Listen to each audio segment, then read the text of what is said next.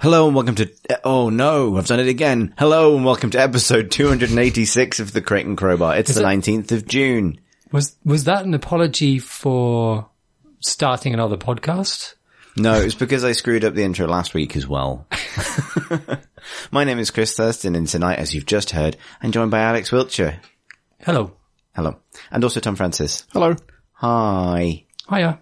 Didn't really want to do any news. Don't want we're to. not going to. Partly because just gone E3, everyone go sleep, no more news until the news bus comes back. Which is bad news from here on in. All the things that you thought were alright were bad. One by one, they fall.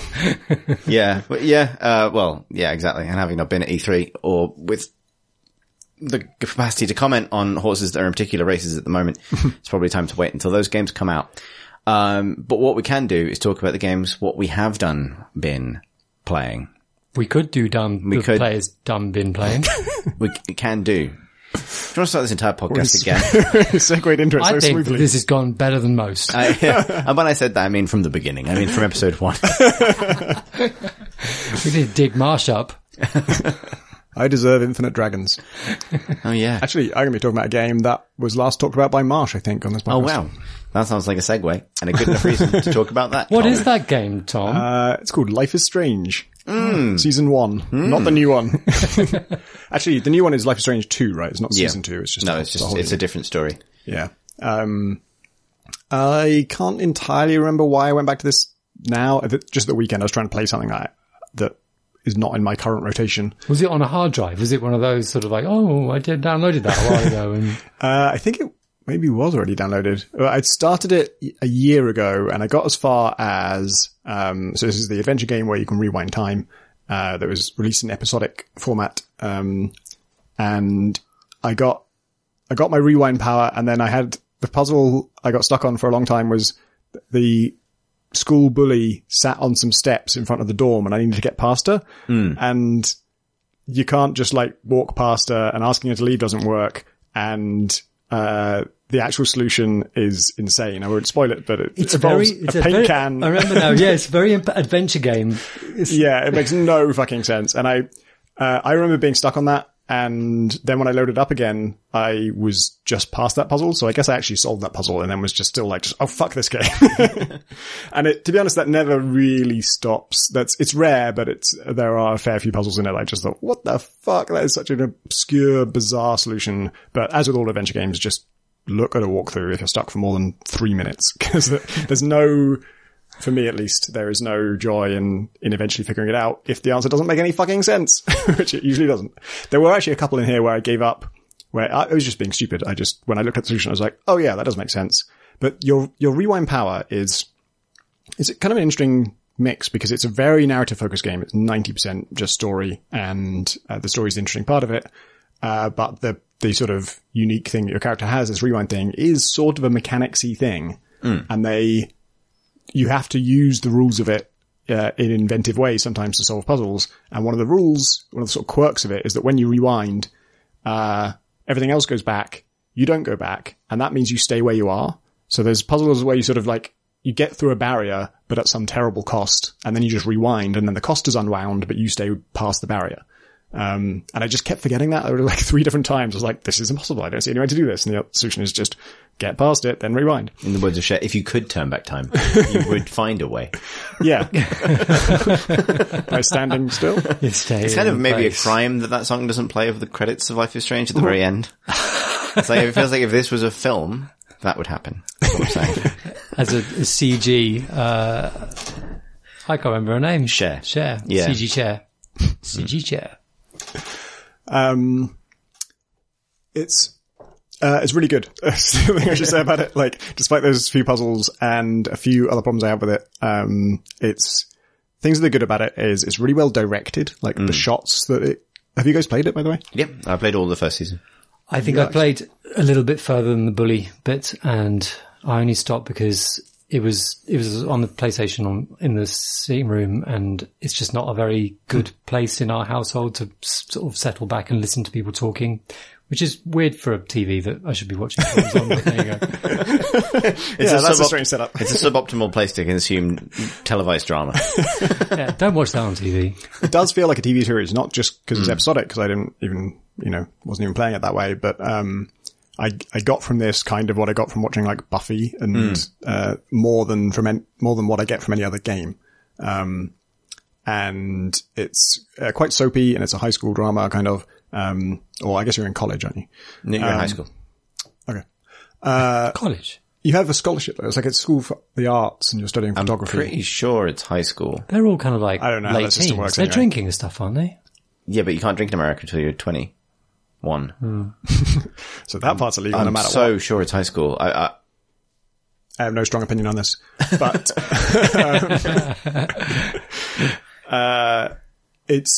so the direction is really great. The soundtrack is fantastic, and not just because it has a bunch of songs I already really like, but it just kind of the moods that it goes through are just very different to most games. It just has a lot of like really chilled moments and just kind of, or just sort of wistful, sentimental moments. And I had a very unusual experience for me, which is like being able to like bask in a moment that lasts for a while, which is not that rare in games. There are loads of narrative games that do that, but almost all of them piss me off, and I'm sitting there going, fucking get on with it. What do I do to make the scene progress? Come on, I've been waiting here for like 30 seconds. When is it going to happen? And with this, I was actually sitting back in my chair and like soaking it in and enjoying it. And I think that's a result of good directing and good soundtrack and good just pacing, just knowing when it is time to relax, like when the drama is kind of over, and just, I mean, the end of every episode has some kind of musical montage and then credits roll, and it just feels like a really nice moment, and you kind of know what is expected of you. The games that piss me off when they do this, it's unclear whether I need to do something to progress or whether I am supposed to be just sitting there and enjoying it. And this game actually pulled it off. And then the story goes to some places that, evoke some emotions that I'm not used to from games at all. Even from Gone Home. It's just got a sort of broader palette than something like Gone Home, which is very focused on this one particular story, just because it gets to a lot of different places. The thing that I had two problems with it. One is I was going through, you spend a lot of time in people's bedrooms. You're talking to them, they're in the bedroom, and you can look at everything, and you can both look at it and like sometimes read it or examine it or something. And this is like their computer, which is on. So you can just log into that, read their emails. There's, like a crumpled piece of paper on the floor. You pick it up, uncrumple it to read what they have tried to throw away right in front of them.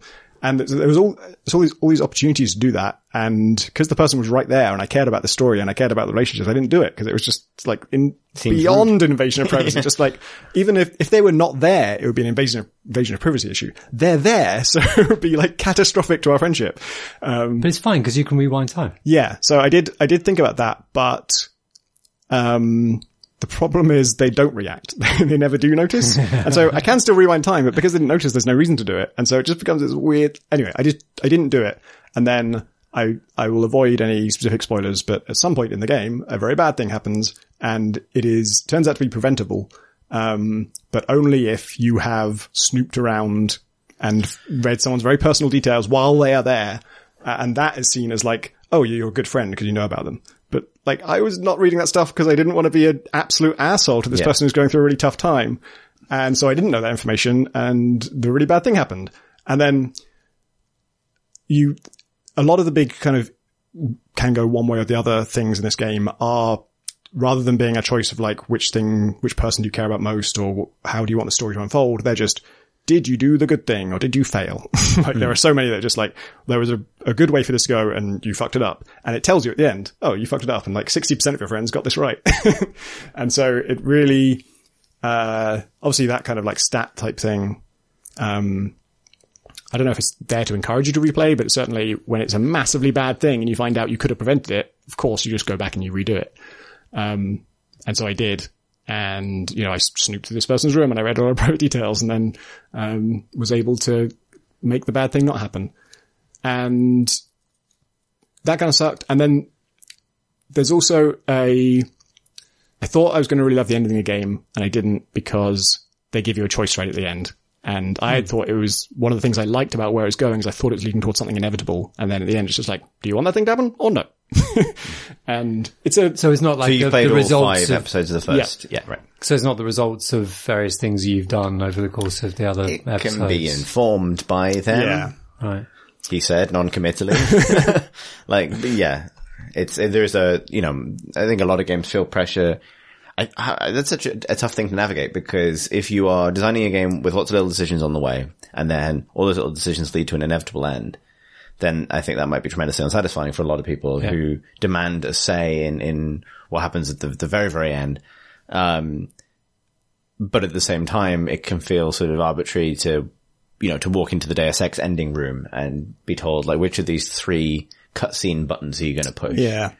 With this, it's kind of a case of like, you can have this thing, but at what cost? And the cost is insane. Like, it's just unconscionable. And so and that's why I thought it was going to be inevitable, because you just can't possibly pay that cost. And so when the choice came out, I chose the thing I thought that they should have made inevitable. But it lost all narrative weight because A, it was a choice, and B, I know I'm just going to rewind and try the other one because now I'm curious. So like, do you end up not paying that cost or something? And so it just all had no narrative weight, basically. The time when the game came out, I remember, like, there's a pretty, and it must be difficult to know what we're talking about if you haven't played it, but like, there was a pretty, I think fierce debate about which of those choices is the correct one. Because I know what side I was on, and it was like, I think I ended up on the opposite side to Pip, and it was kind of interesting, like, what people felt was the inevitably right thing. Oh, that's cool. So there was slightly it does different. support different, so, and there's that game attracted a really, very, very sort of, vibrant fandom, and people were split down which is the right ending and which is the most appropriate to where things have been going. And I'd happily argue about that. But like, it's, I think that's to its credit somewhat that it gets to that point where I think you are right that giving you that choice at the end can undermine, because it asks you to reconfirm where did you think this was going? Oh, you thought it was going this way.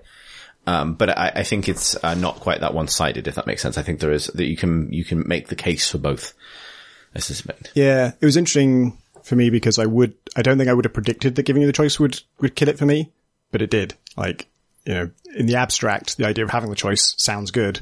And then in practice, it was all of the things I liked about where I was going were gone because it wasn't inevitable. Yeah. Good game though. How did you find the dialogue? Because one of the things I know that it's been criticised before, and I'm sure Marsh has probably said it when he was talking about the game way back. I definitely found the dialogue quite difficult to deal with in places. To me, it felt like that got cleared up. It was sort of much more pronounced in the first episode. Right. Like Chloe, it's the hella thing, right? Yeah. That turns out to be kind of Chloe's catchphrase, and no one else uses it. And she uses it multiple times in weird context in the first episode, and from then on, she does use it again, but it's in less weird context, and it's also lampshaded. They'll comment on it, and like, at some point Max uses it and she's like, whoa, you're turning into me, kind of thing. Yeah. Huh. Yeah. I actually quite liked it. At least it has its own voice. Like, I don't know. I found it, I think it's the same as the reason it can pull off having those quiet moments as well is because you sort of very much part of a very specifically drawn little world, and the characters, while not necessarily, a lot of them sort of maybe are pulled from archetypes of various sorts, but that sort of soap opera thing of having this little sort of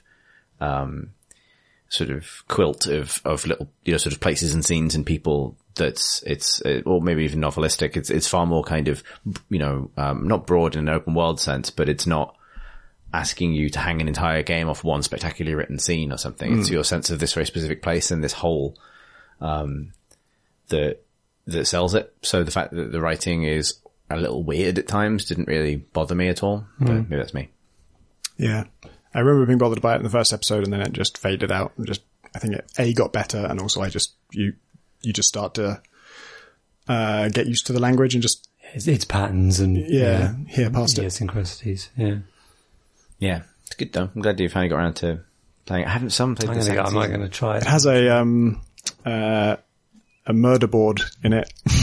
Oh, good. Not relating to a murder, but just a shitload of evidence to go through on a big corkboard that you have to figure out. And I'm obsessed with those at the moment as a game tool to like explain plot. And this one is very good. It's very different to the Phantom Doctrine one that I really liked, in that it's not about drawing red strings between things, but it's a surprisingly involved thing where you have like 3 pools of evidence, and in each pool of evidence you have to first pick which things are relevant. And then once you've done that, those relevant things get sort of ripped up and put on a separate board where all the individual components are now selectable things. Then you say which of those relate to this thing. And once you've got like the relevant parts of all 3 pools of evidence, you're looking for like what things in this pool of evidence relate to the things in the other pool of evidence, and then cross-referencing them. And then it all neatly filters down to like the third tier, cross-referencing those 3 things together. You get just this one piece of information that is the next lead you need. It's a good mystery as well. It's worth saying. It's got, several different levels as well. And it's a good end of episode cliffhangers. Yeah. Yeah. And a good sort of... Oh, I remember something else about it. So I'm being as vague as I can about spoilers. To reference this, I would have to say that a certain character loses someone important to them, and that's all I'll say, but I have to say which character it is. So if you don't want to hear that, skip ahead a bit. So Chloe loses someone important to them, and Chloe is played by Ashley Birch. And I read a blog post by Ashley years ago that was really moving about what she was going through at the time that she recorded that scene. Where Chloe discovers she's lost somebody. And Ashley had lost her partner, like, I think a year or so before, or 2 years before, and was in a sort of state where she was not really openly grieving about it. She was kind of acting very cheerful and chirpy and sort of keeping it locked away. And then she was asked to play a character who's going through a huge loss. And it all just kind of came out of her, and it sort of unlocked her ability to grieve properly for her own loss and including like after that point. And so it gave her this really close relationship with Chloe.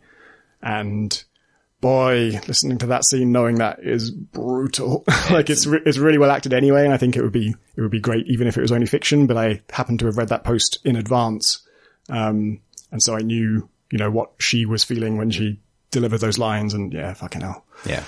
That's a really great performance, actually. If you haven't read that blog post, it's well worth reading. It's just if you just search for Ashley Birch blog, it's the most recent post on her blog. Yeah, man. What have you been playing, Alex? Well, it's funny, Tom, to talk about a time rewinding mechanic, because I've been playing a game about time as well. It's called Tohu Lunar Nights. Have you come across it? Rings a bell, don't know why. It is a Metroidvania, like a anime kind of like pixel and Metroidvania game, where the central mechanic is that you can pause time, and kind of do lots of fast-paced fighting, with it. Tohu, like, I was interested in it because it comes from a group in Japan called, Team Ladybug, who, and the Tohu references a very long running kind of ecosystem almost of, indie games, made with one person in the center of it called Zun, Z-U-N. Is that a character or the creator? He's a creator, like a developer. He's been making almost exclusively very hardcore bullet hell shooters, under this Tohu name for years and years and years and years and years. And around this has developed like this sort of ecosystem of anime and manga and stuff and more games and riffs on these games and this kind of thing. He established a studio called the studio Team Ladybug, which is kind of more of a collective, I think. I don't really know that as much as I'd like to about them. I really want to look into them a bit more, but, I think it's more of a collective. And Tohu Lunar Nights is the most recent one. But it's not a bullet hell shoot 'em up. It is, a Metroidvania game.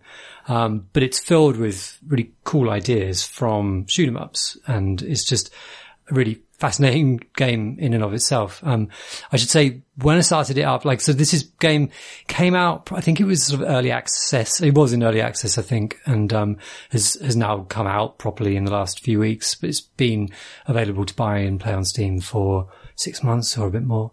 And I started playing it back then, and it had bug with, and I assumed it was something to do with the fact that I've got G-Sync screen, and it meant, and I didn't realize that he was playing double the speed because he was going at like, I don't know, 120 But you paused hertz. time, so. Yeah. Well, this is it. There are two ways that you can manipulate time. You can pause time, but you can also slow down time for a very brief time. An incredibly brief amount of time when the game is running twice as fast as it should be. I just literally thought that was just the game. Like, it was incredibly fast and and I thought it came from this kind of heritage of very hardcore sort of, skill-based games. And I thought, well, that fits. It's unplayable for somebody with my synapses. But I did get to the first boss and just couldn't beat the first boss. And then I just happened to tab out and tab back in again. And everything's really slow and yet very playable. So did you think that was a bug, that it was slow? It was, initially I thought, this is weird. And I thought, this feels really good. I think there's been a problem. Sort of, then it became much more playable. But it has loads of ideas from, so it's a very, like, you play, there's a whole storyline in these Touhou shooter games where it's like you're playing maids flying through the air, like shooting lasers at stuff. Like, I don't know, like, and you are a maid in this, and like, she's amazingly animated, like bouncy animation, but in the spare way, and kind of like dress bounces up and down, not in a gross way for once, but this is like in just a good way. Like, everything's really kinetic and feels really good. Like, the movement is just beautifully calibrated. Is this like pixel art? Pixel art. And, it has a totally nonsensical story. Actually, I grabbed a bit out of it. This is from the Steam page. The story, this is in quotes. "Now, let's begin my world." And then outside of quotes, "The vampire from the Scarlet Devil mansion, Ramilla Scarlet, suddenly sends her maid, Sakuya Izayoi, to a parallel universe similar to Gensokyo." So, I mean, that's as much as I know about Any the questions? plot. The dialogue in the game is kind of translated sort of like, it uses lots of words, but none of them really seem to make much sense. And like, it's just nonsensical, but it doesn't matter because you're just going through these, connected chambers. It's Metroidvania, and you're kind of exploring this sort of complex, and learning the mechanics. And so from bullet hell games, there are various little flourishes. So you can graze bullets and enemies, which means to go close to stuff. In lots of shooters, by grazing, enemies and bullets, you will get sort of power up. Yeah. Bars to fill up, or special weapon bars to fill up, or ammo bars to fill up. In this one, it can recharge, if you're in normal time, it can recharge your time bar. And when you've got the game stopped, it can recharge your mana bar. And your mana bar is used to shoot all your weapons. So mana bar is really important. So you've got these two really nice tense little sort of relationship between slowing down time and being safer, and also recouping, your bullets. And also, your bullets are knives, so you're shooting knives at people. But then in real time, you're kind of recouping your time. So it's a nicely balanced system, which actually, it sounds quite involved, but you don't really think about it too much, which is very good as well. To graze an enemy, does that just mean like being near them for a while? Yeah, go close without hitting them. So it's right. Inbuilt risk reward sort of system. When you shoot your fire out your knives, they'll kind of stick into walls. And if you go over to the wall, you'll collect them and your mana bar will fill up, which is a really nice little physicalized little thing. Does that mean you have an incentive not to kill an enemy? Like, is it worth keeping one alive and staying close to it to get that graze thing? There's a limit to which how much they'll give you. So after a point, they'll just, you've sucked. I've grazed you dry. You've grazed the shit out of them. This is how sheep actually do work. In extremely slow motion. They're all getting so much mana from this graze mechanic. You're so close to this grass. It's amazing. Yeah, but they have the slow down time thing on all of the time. So yeah, the earth is the projectile passing them extremely slowly. Or is it us who is slow? But then there are loads of really playful sort of puzzly aspects to it. So there are areas of the game which cause time paralysis, which means you can't stop time anymore. And they'll often be tied to kind of switches on the floor which open a door but are on a timer. And you would normally have to stop time in order to get there in before it closes, which means you've got to take certain paths through using sort of slides along the ground and jumping and that kind of thing, which are just fun to pull off. And where there are enemies around as well, that's really good. When it starts introducing enemies which shoot sort of time paralysis stuff at you, that's kind of, adds more wrinkles to it, because once you're time paralyzed, you have a little countdown before you can use time again, but then your time counter is at 0, and it will take a while to count back up to, the number of time units that you get, So time has a cooldown. Time has Damn. Makes you think. And then you get to sections where there are platforms which don't obey time slowdown or time stopping. Platforms which are frozen when time is normal and then move when time is frozen. So lots of sort of new wrinkles to how you solve getting through an area where some platforms will move when time is stopped and others only move when time is flowing, so and changing the rhythm of platforms. Exactly. And you've got like sort of moving blades, which are, spinning blades and that kind of thing. We talked about this last week. It's still, maybe this undoes my moratorium that I demanded last week on time puzzles, where you have a time power and then you have spinning blades to step through. This one, I do, and I totally know what you mean. This one, because it's a moment, it's, because you're also thinking about enemies and you're also thinking about the fact you want to go to that room, and none of them are particularly difficult, but because you're managing your health because it's a Metroidvania and there are limited opportunities to recoup your health. So you're minimizing damage, but every challenge is minor and small within itself, which I think alleviates a lot of that, the time weariness that you tend to get. There are so many little flourishes, like, the rooms where you can recoup your health, is a vending machine, and you get a can out of it. And if you're standing there, you'll hear yourself just throwing the can on the floor, and you'll hear it clank, clank, clank, clank. There will be a bin somewhere in the room.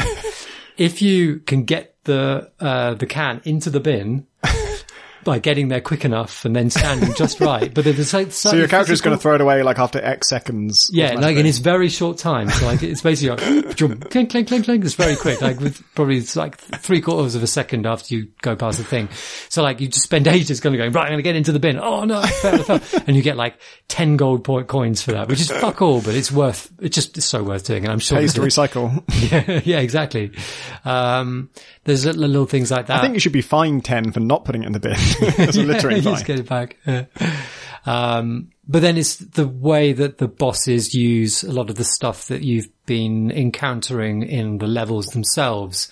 So they'll have a mega attack which takes off loads of your health, but if you stop time, now you can move through their attacks in certain patterns. And the shooter heritage comes through in there. You don't have hundreds of bullets on screen at all, as far as I've seen so far, which is, I don't know, probably about it's more like bullet heck. But there are lots of, it's important to be able to dodge stuff, and the time system is a way of dodging all that stuff that's coming at you, that particularly bosses throw at you. Are you floating? No, it's a platformer, right. gravity.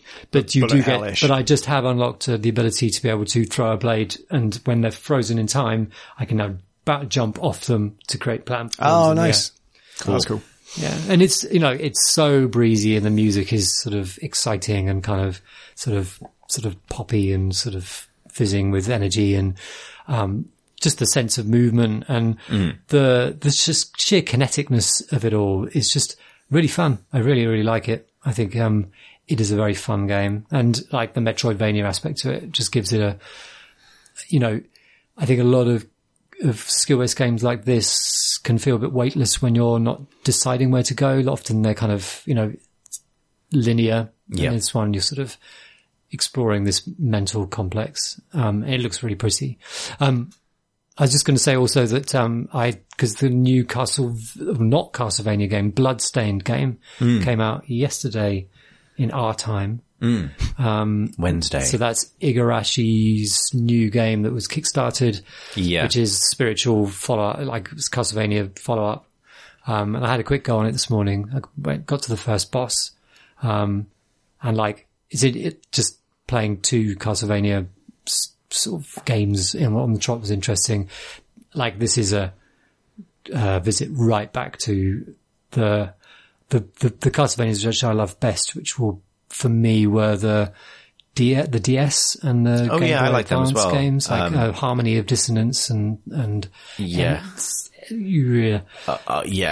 Pop Song of Aria of Sadness. Sorrow. Aria of Sorrow. Is that right? Aria of Sorrow. Yeah, definitely. Hang on, no, it must begin with a D. It wasn't.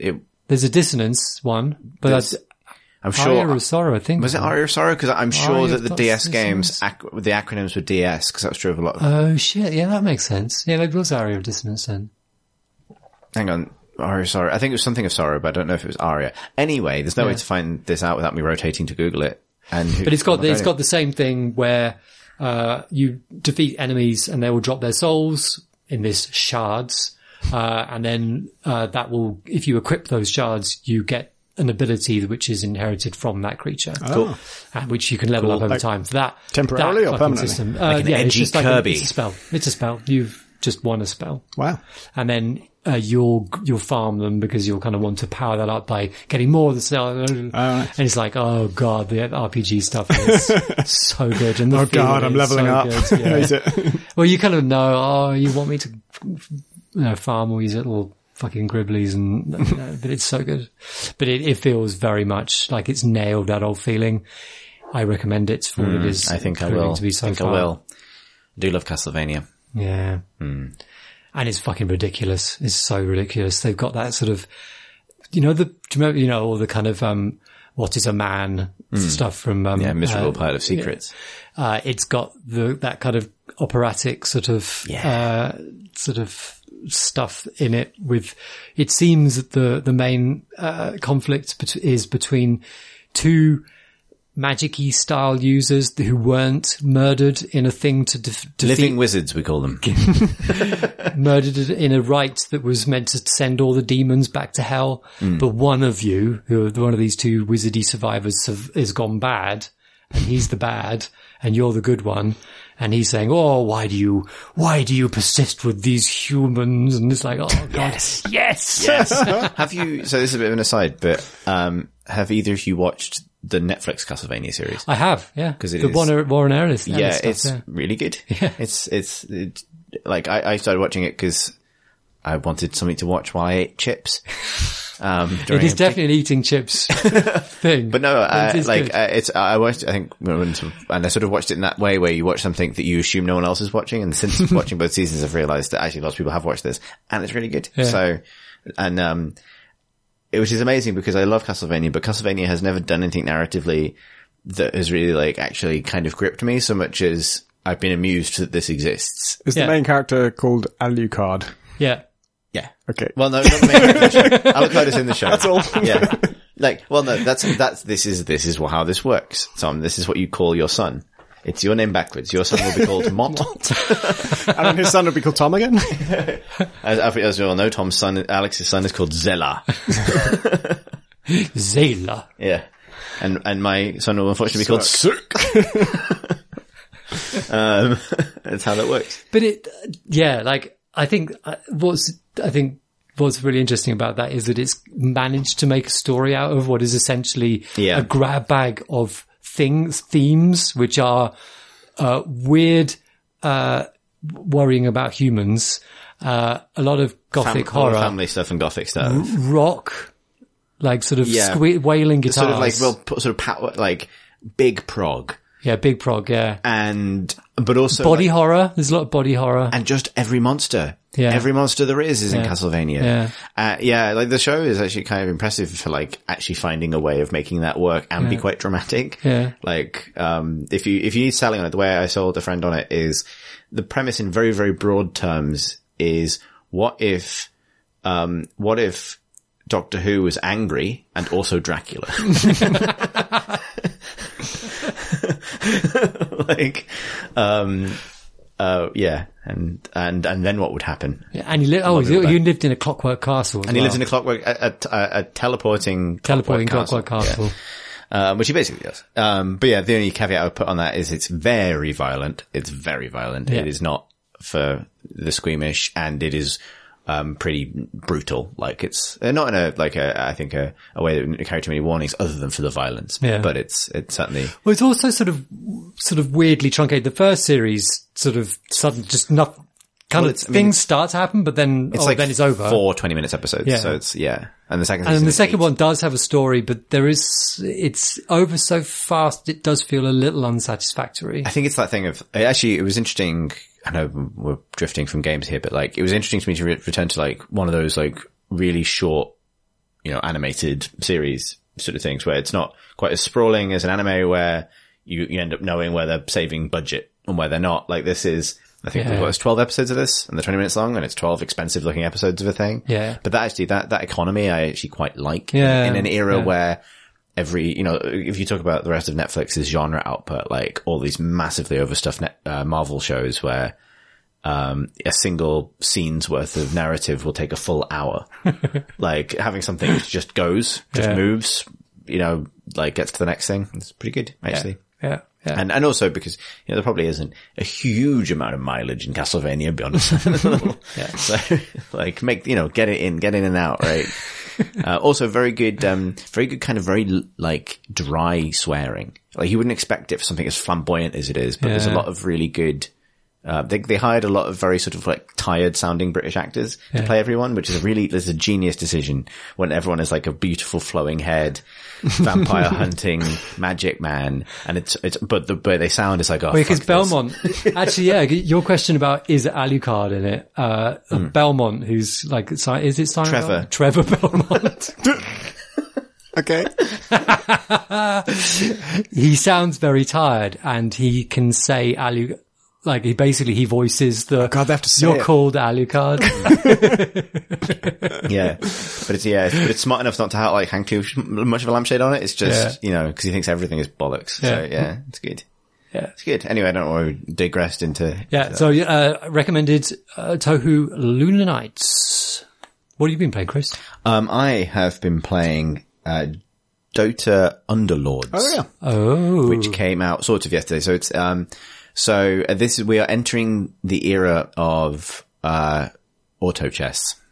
Auto Did you chess play, is coming. Pip played auto chess. Pip played auto chess. I played a bit of it, but actually, I feel like I should give some context before we dive into all of that stuff, because I think it's kind of necessary to explain what the fuck auto chess is. I don't even know. I've heard. Auto chess was, so Dota 2 has essentially like an arcade, like you can make mini games, you can use the engine to make mini games and the assets and that kind of thing. One of the big smash hits of that platform was auto chess. And that has subsequently, I think it's possibly on the cusp of being quite a big thing. Like, this happens every now and then. MOBAs and Battle Valve Royale. are making one, Riot are making one. And they can make and the auto chess people are making one. Yeah, right. I think there's another version that's on mobile phones now. Yeah, that's Right. what they're doing. That's the auto chess people of making their mobile version. So yeah, the League of Legends version, which is called Teamfight Tactics, went live on, I think, on the Riot test realm, today. And Dota Underlords, which is their version, which is Valve's version of it, is currently available to anyone who has the Battle Pass, which is like the kind of season pass for Dota 2 at the moment. And I think it's going into open beta next week. The creators of the, I think it's a Chinese team that made the original mod, are, their deal with Valve is allowed to make their own official version, but they're not going to stop the Chinese team just going and making the mobile version. So the mod team can no longer use all the Dota assets they were using, but, Valve are making theirs. So it's a real explosion of interest in a very specific thing. What I found, so the first thing I'd say is, I was very, very, very confused by it when I first played it in Dota. And I think that's partly because obviously when you kind of loading it through like a custom games menu, there's not much by way of onboarding. And even in this closed beta version of the current thing, there's not much of an onboarding process. it's finally clicked with me. And, I played a bunch of it between other things today. And I really like it now. I can really see the potential and I'll dig into why. But one thing that's really, really enormously helpful to me was, so weirdly, even though the mod used Dota assets, it kind of reinvented everything. It was using the characters and the effects and things, but for wholly original characters, maybe with some vague kind of association with what they were, which is, yeah. I love how perfectly this mirrors Dota. Take this parent game, repurpose all the assets and do it. And yeah. I also love the fact that Valve and Riot have both jumped on this so fast makes perfect sense because these are two companies who just made a fucking Dota game. They know how Dota came about, and they know when something like a phenomenon like this arises, you just jump on it right away. Because with Dota, it took, certainly took Valve a long time to cotton onto it, and Blizzard, Riot were a bit quicker, but. Yeah, and I'd say there's more similarities than just that. And I know I need to talk about what you actually do, but one of the other ones is, it's one of those things where initially you'd be like, why is it like that? If you were thinking about I remember thinking this, I remember being an RTS fan, watching MOBAs happen and thinking, why do you have 3 lanes? Why are half the troops automated? Why, why do I only control one character?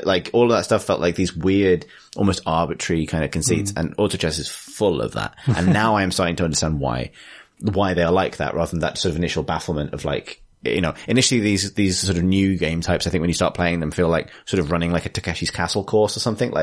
You have to jump over the triangle followed by dive through the hoop, but you don't know why that's interesting or why that's a design rather than just a series of things you're being asked to do. But so to finish the thing I was going to say, so this isn't going to be helpful to many people, but Underlords actually takes Dota characters and finds place for, they are still those characters in Underlords. And there's a lot to know and there's a lot to learn, but being so fluent in Dota has massively helped me get into this quickly. That is not going to be useful to anyone who doesn't play Dota. And I'm actually kind of staggered by the amount of totally arbitrary information facing anyone who comes into, I think, any of these games without necessarily having. So how many characters would that be roughly? Is it sort of? They're not all in there yet. There's probably I actually don't know exactly. Off the top of my head, it feels like about 40. Right.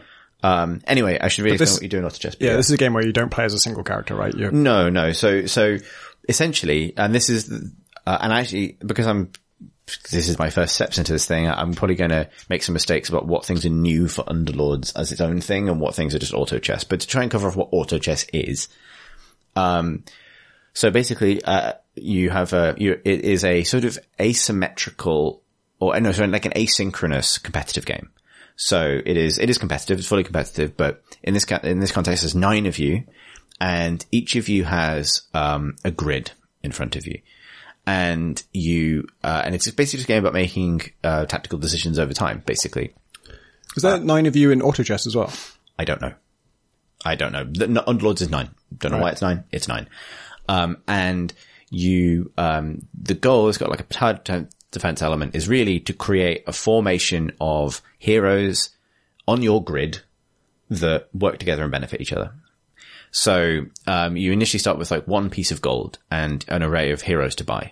And you pick one.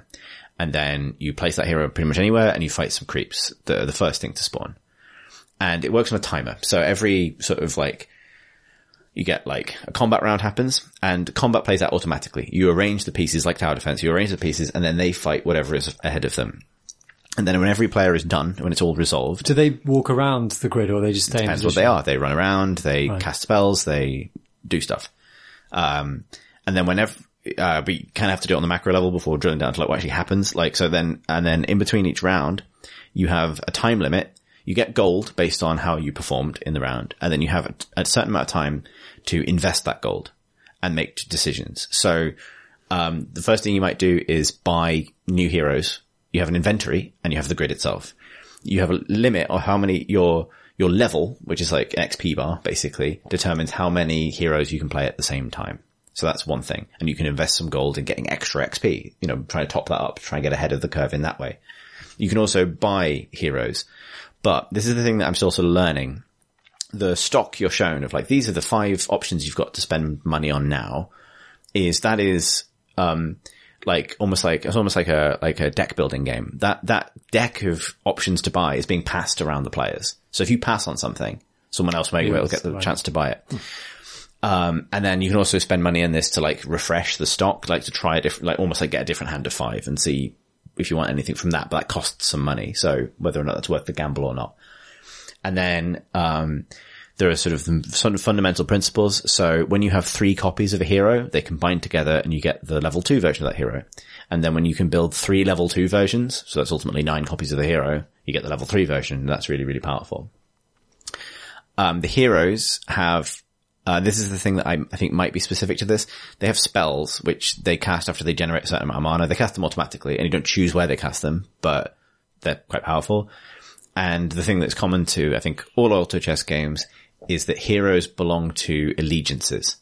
So, give you an example, like the character Chaos Knight is demonic and a knight, basically.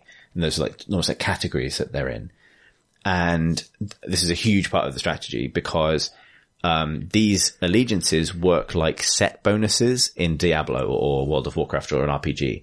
So if your formation includes 2 heroes with the shaman ability, then at the start of the combat round, one random of the shaman allegiance, then at the start of the combat round, one random enemy is turned into a frog for 6 seconds. If you have 2 knights, they share armor with each other if they're standing next to each other. If you have... Do you choose where to put them? Yes.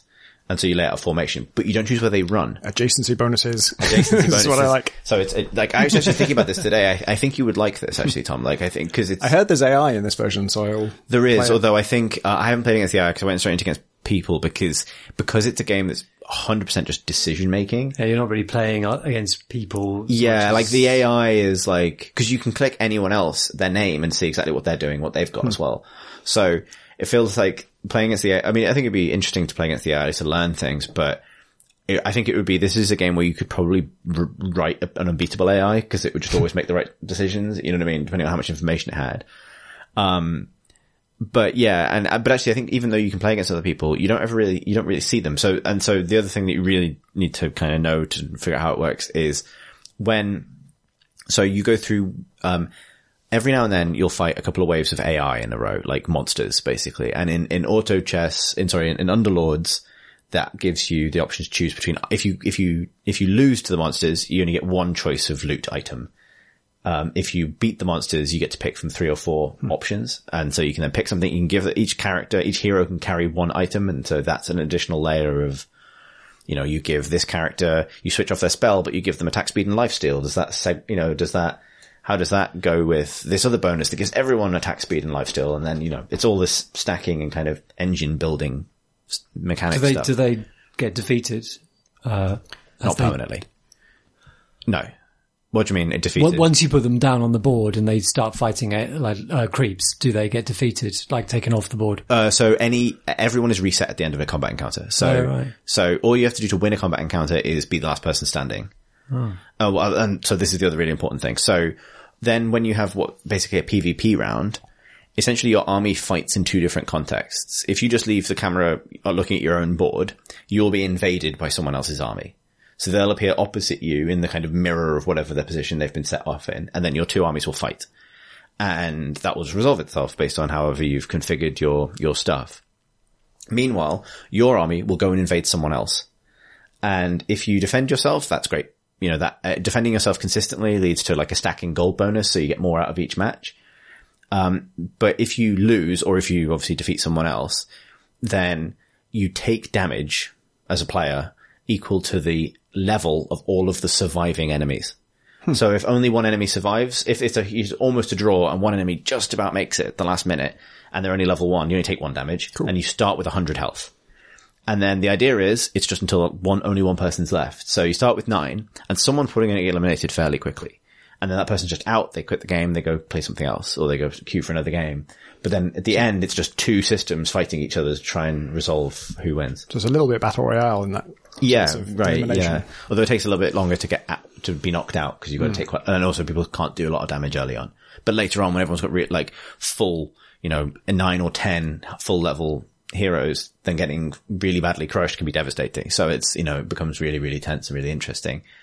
Particularly because it's really easy to get set into like, well, I got these characters early and they work together in this way. I'm going to build my entire strategy around this method, and then to ignore actually better options that are coming up through the kind of the hands of cards essentially that you're being offered. And presumably your opponents are also learning about your build and therefore then responding to it. Yeah, like I won my first whole match earlier, and the thing that was really key in that is I built essentially a fortress. Like it was, it was actually quite like a caster and range damage heavy thing. And so I built into the corner of the square because, certain heroes at the very beginning of a fight, they'll teleport to the back line. That's just their ability. It's what they do. You can also give characters items that allow them to teleport. And that was my big weakness. So I just built this, cluster basically. So there were no squares behind me to teleport to. And then when it came down to me and like, the two other players, both of them started to get like these big AoE kind of, big nukes and stuff that I couldn't get out of the way of. And all I did was split into 2 squares. So I took my formation of 9 and turned it into a block of 4 and a block of 5 in 2 different corners. And that basically won me the match because they could nuke half of me, but not both. But like, it's a test of your ability to like rethink a strategy that's working while also planning ahead. And there's a lot of decision making. It's really interesting. The other side to it is, there's also this random element where you don't control how your heroes use their abilities, which can be really frustrating. Like I had one that I lost where a dying ogre magi, which people play Dota will know, was about to cast his spell that gives you a massive like attack speed and damage buff to an ally. And he had 2 choices who he cast it on. He cast it on my healer or an almost dead healer or a full health damage dealer, and he just cast it on the healer, and and it was really close, that particular fight, and that cost me it.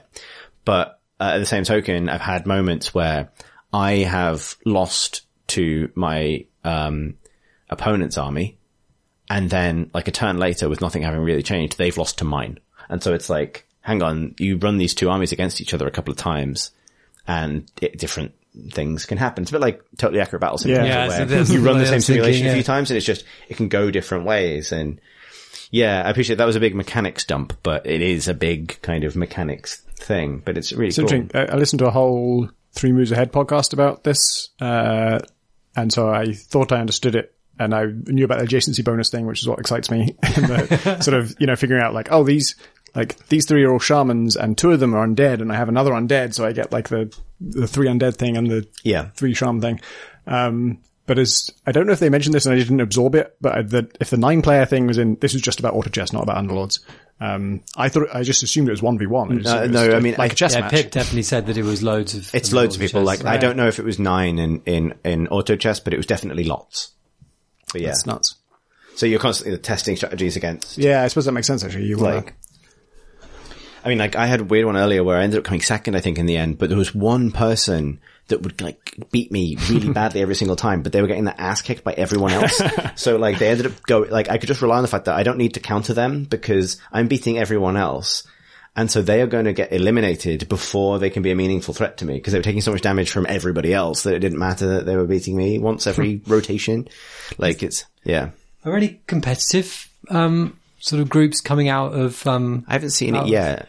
It sounds so luck based or is it, Well, I think I have a few thoughts on that. Like, one is that, it's definitely a test of decision making. Like, it's 100% a test of decision making. However, I have been in a situation where when I won it, I was so far ahead, I couldn't see how anyone could catch up with me, really. But then you do occasionally take a loss and you have to figure out why.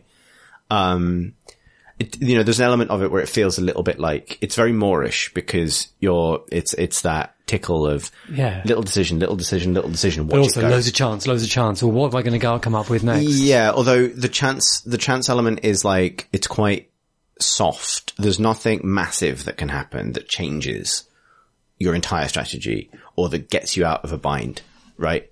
Like every bonus you get, it's actually like normally in, I think, we've talked so much about like Diablo style games and random luck and stuff in the past. In those games, I think we were all really happy to see the end of incremental bonuses to things in favor of like the sort of latter stage Diablo 3 thing of like, good loot changes how an ability works so dramatically that it's exciting because it's like, this isn't a 20% damage buff. This is a playstyle, you know, packaged inside an item. Auto chess is the opposite of that. It's back to percentage increases, and that's better because it means that like you can't get like the equivalent of like a rare card or something that, it means, I've just won. You know what I mean? Like there's always like little incremental decisions to make, and it sounds a little bit like sort of Ascension, Magic Gathering, kind of stuff. Yeah. Like, so like an example is, you know, most allegiances give you a bonus at like, let's say, you know, you get 2 people. It's usually 2 or 3 for the first bonus. You get nothing until you have 2 or 3 of the same allegiance, and then you get the basic level of the bonus. And then some of them stop there, like that's the maximum you can get out of them. But some of them, the ones that go to like scale to like 4, 5 or 6, those bonuses become really, really, really good. And there's a rule which is they have to be different characters of the same allegiance. So if you have you only have 3 copies of the same person because they'll turn into 2, but you can end up in a situation very easily where you have like a level 2 axe and a level 1 axe because you're saving up for the second level 2 axe that will help you ultimately make a level 3 axe, etc. You can play them both at the same time, but they don't benefit each other. They count as one instance of that character. Yeah. So in order to get like, I think there are only 4 troll allegiance characters, but the full troll allegiance ability is really, really good. So if you get 3 of them early on, you probably want to start playing for the 4th one. And then the kind of like galaxy brain version of this is if you notice someone else is doing this, buy them and just keep them in your inventory because you've denied them. And you can often sell stuff you're carrying back for the cost you paid for it. So once they're in your inventory, what's the cost of deploying them? Nothing. Okay. You can drag them in and out, in the timer between matches. You can swap people in and out. And so there's this thing of like, you're constantly thinking, am I going to wait and see if this particular thing comes up, or am I going to play for something else? Or do I adapt based on what's happening? Like, you can sometimes be given, instead of an item, the option to take like a permanent passive buff that normally interacts with a very specific kind of character. So there's like and I think this is where Underlords is kind of taking off in its own kind of direction, which I think is really interesting. And I appreciate this is pure mechanics, number one, but so there are demons, and demons are really powerful because if you have one demon, it buffs itself massively. And if you have multiple demons of exactly the same kind, so it's anti-allegiance basically. As long as there's only one kind of demon, that you have, they give themselves like a huge 50% damage buff. So they become really good. So you can often just get the one. But if you get tempted to take 2 demons, they cancel each other's buff out. Which is normally bad. However, there are 2 characters in the entire game who have the Demon Hunter allegiance. And if you have a Demon Hunter in your thing, in your crew, then they will always switch off the enemy's demon bonus, which means that the demon bonus is quite fickle. Like, you know, if you see that someone else is capitalizing on one big demon, if you take one of the 2 Demon Hunter characters, it massively defangs them. And then there's this buff I got offered, this isn't the one I won actually.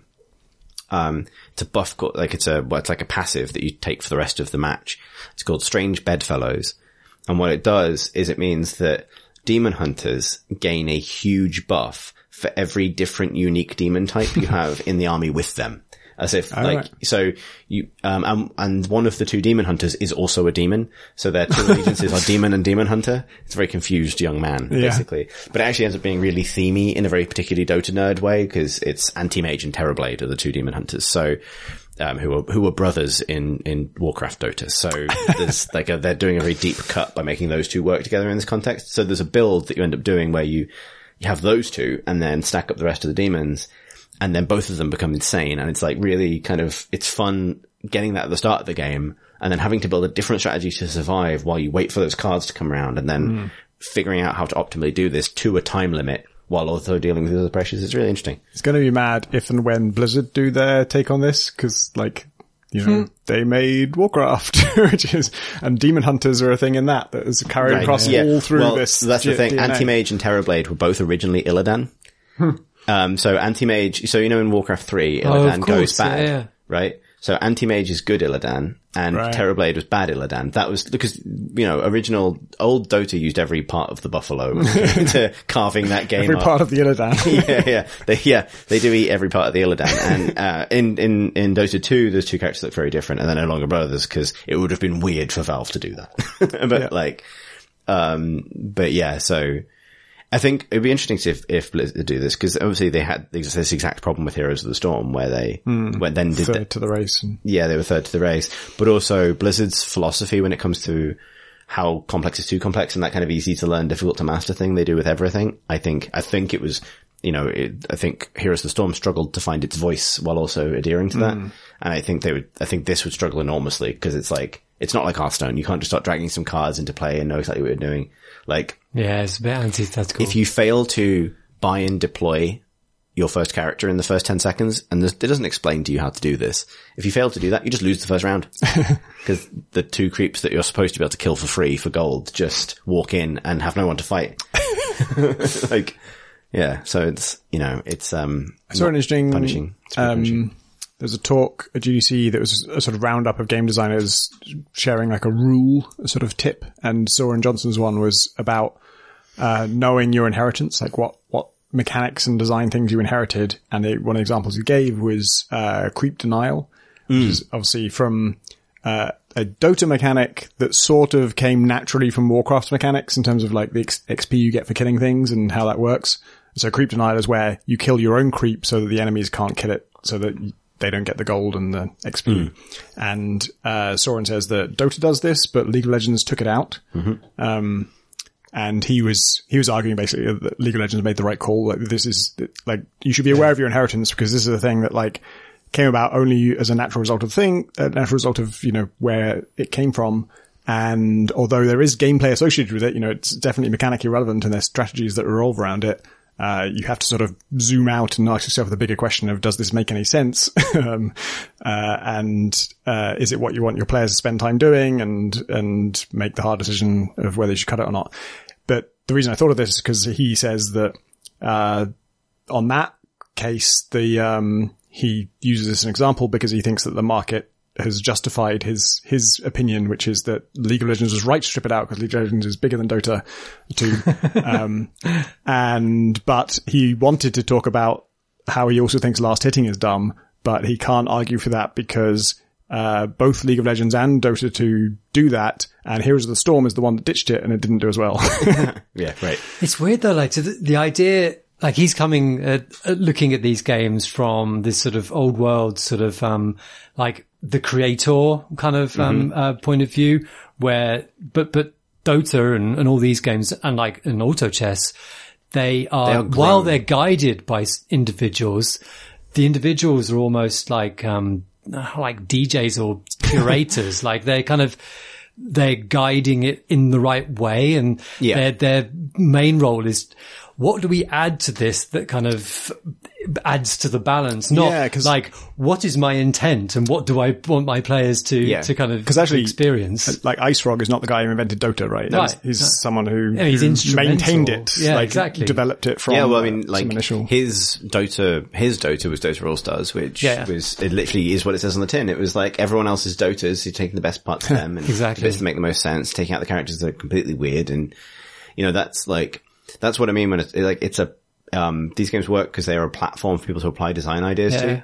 And, I think in a traditional design sense, I don't think there aren't really any bad decisions in that thing. The things that don't work out, but there are things that sort of, when you have millions of players, things are more better than others simply by the number of people that play it, exhaustively. But similarly, when you have a game with 100 odd characters where 10 are played at a time, it's okay if some of them are a bit niche or a bit weird or fall down a bit of a design hole and sometimes are good and sometimes fall out of favor, because that creates interest. It gives players places to go. There's not, well, you want bad draws. You want decisions that some are good and some are bad. And similarly, I really don't think that the last hitting denying thing is clear cut at all. No, not at all. It's one of those skill ceiling things that people will argue over. Yeah, Blizzard's decisions were I can totally see why they made the decisions, and I personally really like that game. But that's because I'm an idiot. I like odds as well. Like, but it's also, I mean, you know, people have a capacity to, you know, take on complex concepts as well. And I think, you know, I think there's a relationship between making players responsible for too much and putting too much to chance. I think, Hearthstone has really struggled to walk that line consistently between being the accessible Magic the Gathering and just not being as tight, you know, and now Magic Online is really taking off. And, you know, I think, well, and then the flip side to that is, but Artifact was too far the other way. And so this balance is so difficult to strike because, I remember, you know, everyone knows who's listening to this podcast what an enormous, like, Artifact stan I was and am. Like, and I have to concede that, you know, the universe may have been right on that because when the developers are saying, like, we don't know why this didn't work, then fine. But I love that game. I think it's a really beautifully designed game, but I think it's maybe just for me. You know? I think it's dangerous to think that like fashion and things outside of pure sort of objective, this is a better piece of design than another, come into play. Like, I don't think that you can separate out the stuff around Artifact from the reason why people came away and stopped playing it. I think that's and I think that, you know, the meta around games isn't purely to do with mechanics. It's also to do with culture and more amorphous stuff. Yeah. It's interesting that Underlords is just sort of launched. It's just like, hey, we mentioned we might do this thing. Okay, it's out now. Yeah. And then, I also saw that like the next stage, I don't know if this is the beta stage or something else, but, it'll be on iOS and Android, which I think is Valve's first mobile game, right? Yeah, right. Can't think of anything else the UI very much shows that it wants you to touch it. Like, is it nice UI? Like, is it the nicest version of this game so far? So I say this I played the mod once or twice and was completely overwhelmed by it. This one does, like, it took me a while to learn where everything was and to find things, but, that's one of the reasons that it's given me access to what is cool about this new genre, I guess, is it's really good at telling you what is possible. So, I'll give you an example. So, given those allegiance bonuses are so important, when you go to, if you can choose between 3 side panels. One is like a damage DPS meter, like an MMO, which is useful if you're getting into the nerdy details. One is your items, which is just utilitarian. And one is your kind of current allegiances and where you're at with them. And if you click on any of the bonuses you've currently got, it will highlight the 2 characters that are giving you that bonus together, you know, or the 3 or however many. If you go to when you're in the process of dragging a character to the field, like a colored beam of light will kind of arc out of them based on their particular allegiances to anyone else they have an affinity with. Right. So you can see on a flyer like, oh, these knights are yellow. And it's all color coded. So knight is yellow. So you drag a knight on, it'll immediately kind of like show you. You should know this stuff, but that does help you immediately kind of internalize it. And then when you see in the characters are listed in the shop, it's all kind of one screen. It's just panels on a screen.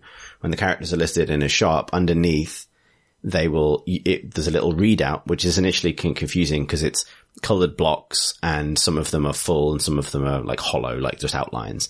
And what that means is, this character, and one of them is flashing, and the one that's flashing is what that character represents. And that just means you have the colored blocks represent characters of that allegiance you currently have in the field, and the hollow blocks represent characters of that allegiance you currently have on the bench. So it's like, if I get this one, this will be my 4th one, but 2 of them are currently in play and one of them's on the bench. So if I play all 4 of them, then I will get the 4 spot allegiance for this.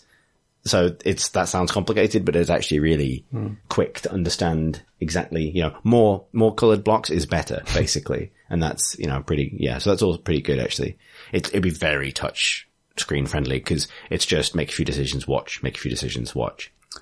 I wonder if, wait, no, I don't know where I was going with that. The thing I was going to say was, I remember hearing that from auto chess players, the item system in auto chess is really complex and weird, and they're all really grateful for how Underlords fixes that. Like, around it is way simpler. I don't know how it was in auto chess, so much so that I forgot they had an item system, so I was probably so overwhelmed I didn't know what was going on.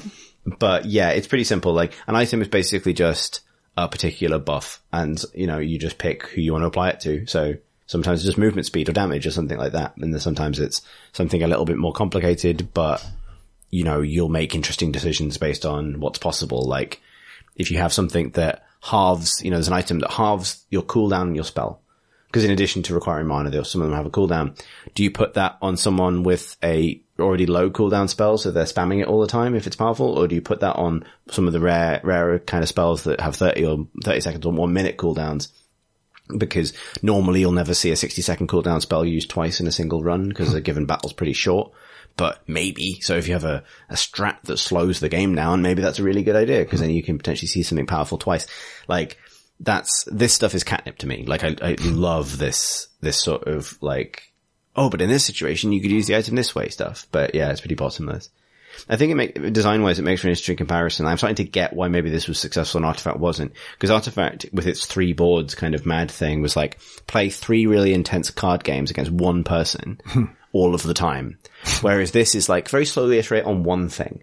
Like, build one thing, and then just see how it does in like 9 different situations. Yeah. And then make some changes. And you're going to have a limited choice about what those changes are. So just do your best. And you can sell anything back for its value. So when you buy a card, you're really just holding it for now. And maybe you keep using it, maybe you sell it back, and there's a tremendous strategy there, but it's nowhere near as punishing as, okay, you've built your deck, you're in this situation, manage it across 3 different timelines. Go. Like, if you deploy something, can you still sell it? Yep. Right. Yeah, you can just I think this is stuff that I'm still wrapping my head around, so I may make some mistakes. You can sell it back, and I think that returns it to the pool.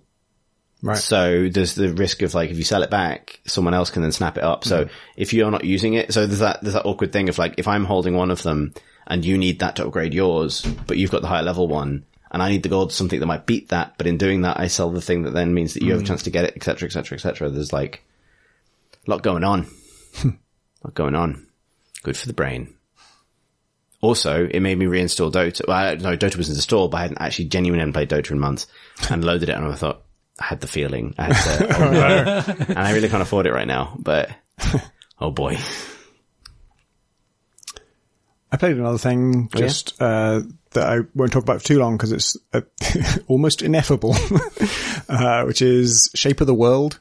It's a first-person exploration game with a very heavily stylized art style where everything is kind of flat shaded color or color gradients. And that had been on my wish list for ages and ages.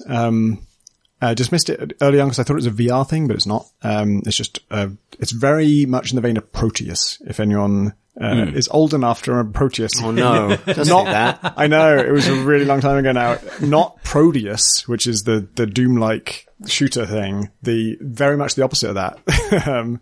First person, music-driven exploration game. And this is also just about exploring a place, and a lot of these games don't work for me, again, because I'm the world's most impatient man. But this one did, because it's got, I don't know how long it took to play. I think they say it's sort of like 1 to 3 hours. I think it might have taken me about 2-ish.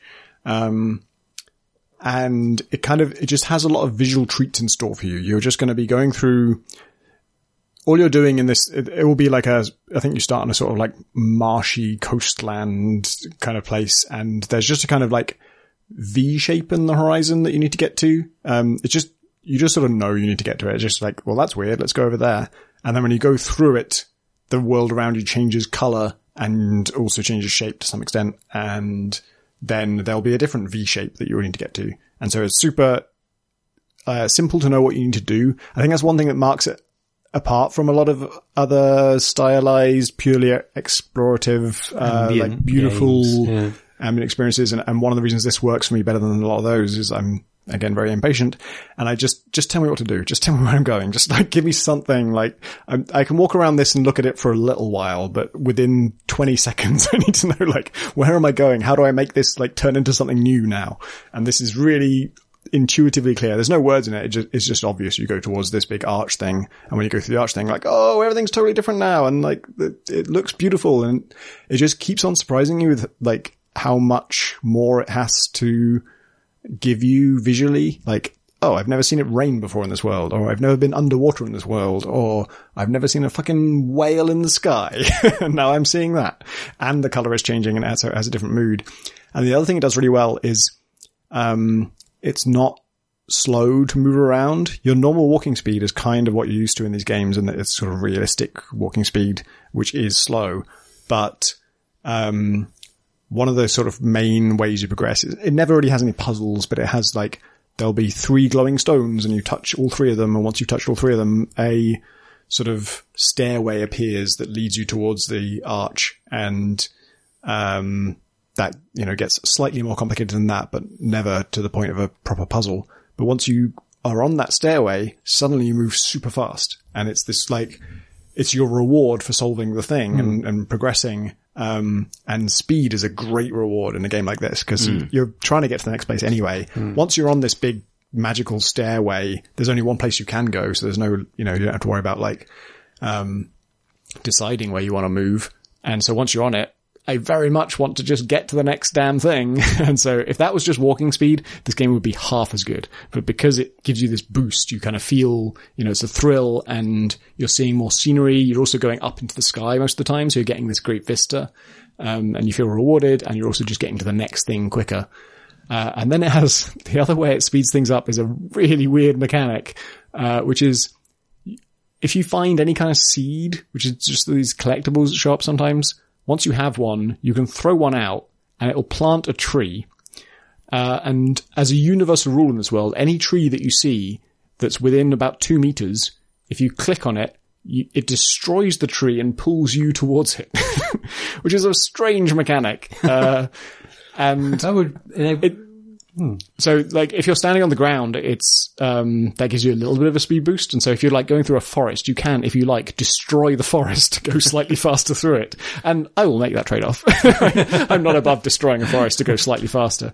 But then I discovered like, it's just a physics force. So if you're in the air when it affects you, it's like a slingshot. It's this huge boost.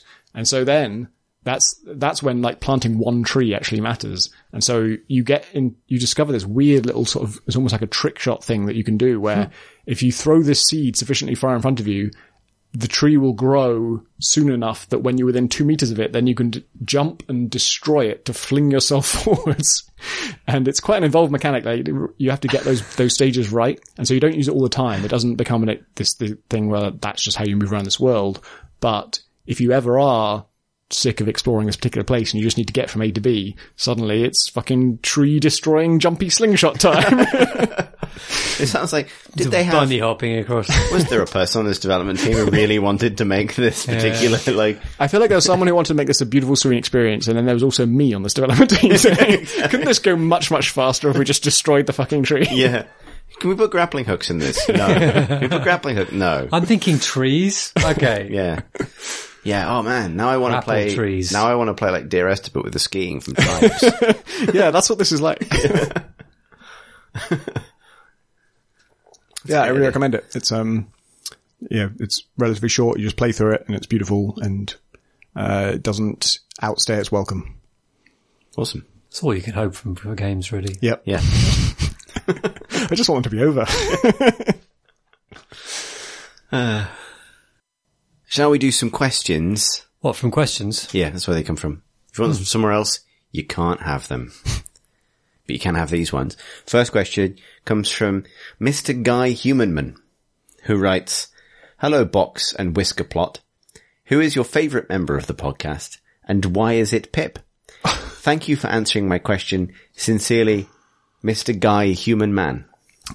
Are we supposed to actually answer that? Well, so I would say as important context, it was revealed by the metadata of this email. This email was sent from Philippa War. The metadata. I hacked it in the mainframe. You know, when you said Guy Humanman, I had this just sense in my gut. I don't know where it came from, but this might be a fake name. I'm sure there is someone in the world whose name is Guy Chapman. Right. which has been like, I've really wanted the protagonist of a game to be called Guy Chapman for so long, just because that's the name. Hero protagonist in Snow Crash. That's true, but that's sort of on purpose. Yeah. Right? You know, very on purpose. Whereas, Anyway, that's, I mean, I guess, he was a British historian and author. really? Yeah. Man. Major Guy Patterson Chapman. Let's put Patterson in the middle. If it was Guy Son Chapman, then that would be Guyson Chapman. Even just Major Guy Chapman is great. He's a Major Guy Chapman, you know, all those things.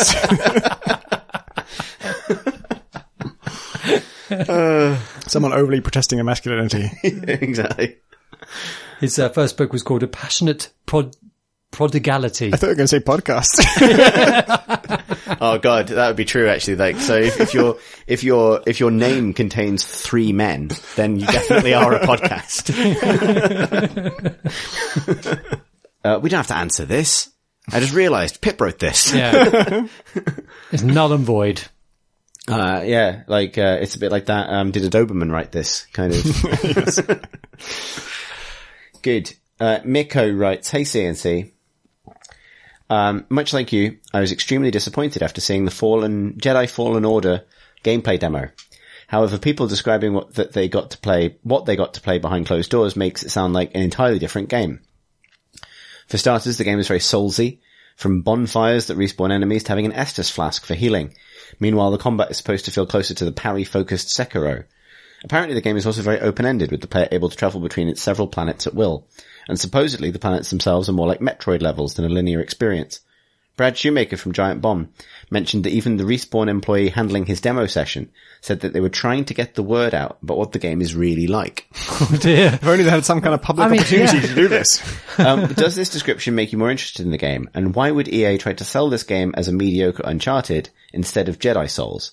Cheerio and keep on podding. Miko, I hope I'm pronouncing that right. It's a good question. It's a very good question. So yeah, like I'd heard rumblings of this as well, and that was immediately, it was like, oh, alright. And it almost like, it didn't make me excited, but it sort of reset back to zero. It's not like, okay, I'll just pretend I haven't seen that then and start again. So, I listened to the Waypoint podcast where Austin Walker talks about when he was shown the game, and, apparently the first thing they sort of showed him was just like, they put him in a kind of a grey box room with like no environment art, and just had him fight a bunch of enemies and just say, see how this game feels.